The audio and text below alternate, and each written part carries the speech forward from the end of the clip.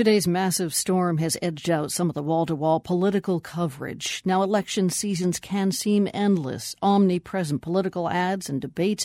But what if you and your entire community opted out and created a new system? A small town in Mexico plagued by corruption and illegal logging has done just that.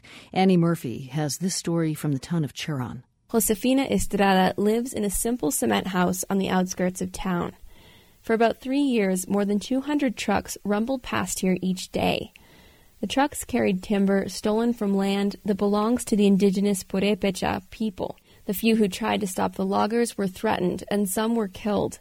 But police and local officials did nothing, says Estrada, and neither did the community until April 2011. I was out in the street when another truck passed by. The men in the truck were drinking. They taunted me, calling out, "Adios, señora," and just tossed their beer bottles out the window. I was so full of rage that I went inside and started crying. I wondered whether God even existed anymore. That night, the women from this neighborhood got together to figure out what we could do. The next morning, they called together other villagers. A few hours later, armed only with rocks, fireworks, and, as the women say, their courage, the group managed to stop several trucks, even though some of the loggers had guns. Eventually, the loggers escaped, but the Purépecha burned the vehicles in protest. Then they closed the roads. They kept vigil over their town, and they decided they were done with the old political system. Instead, they dreamed up a new way to do things. Trinidad Ramirez is one of 12 Keris, the indigenous leaders who now make up the town council. If we ask the state for security, and the state doesn't provide it, we should take care of ourselves. Some people think we had a rebellion, but this is no rebellion. This is us demanding our rights. And the Mexican government ultimately approved it. As an indigenous group, the Purépecha have the right to self-govern. Ramirez says that making decisions as a group limits corruption.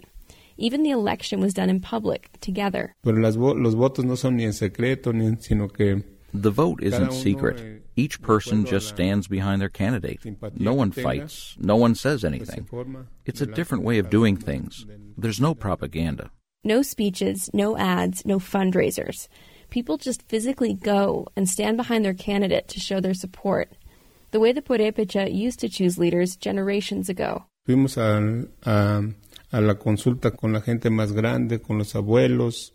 to the oldest people in town, the grandparents, to start to discover how they made decisions in the past. And we turned to a lot of books, too. Ramirez opens a cupboard full of thick books, all of them about the Purépecha. History books, ethnographies. He says these books help the villagers figure out how to apply lessons from the past to the present.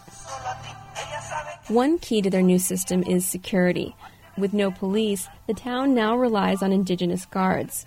Today, one group is patrolling a checkpoint on the edge of town. It's just 2 cinder block huts and 5 guards in black t-shirts milling around listening to norteño music on a tiny radio. They carry guns, old police guns, and check every single car. They're in control here.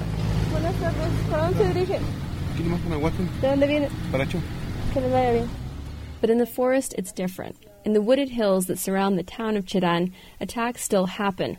In July, 2 Purépecha villagers were tortured and shot after going into the forest.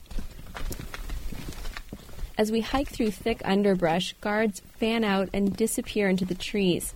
It's unnerving. The guard who stays behind tells me why. They're going to make sure that there's no one out here who surprises us. Sometimes the loggers still come out and see if they can catch people off guard and kidnap them, and they're never found. It's still dangerous for people to go far from town, to the forest, or even to their farms after dark, which means the local economy is struggling. What's more, some regional officials are upset Cherán has opted for its own local government and don't want to give the town its share of state resources. But people here say they're still better off, and they may have started something. Juan José Estrada Serafín is from a neighboring village. He moved away to study, but came back when he saw what was unfolding in Cherán. My town has seen the transformation in Cherán, that things can be done differently, he says, that people can be united and get work done together. For The World, I'm Annie Murphy, Cheran, Mexico. This story was produced in collaboration with reporter Isabella Cota and Round Earth Media's Mexico Reporting Project.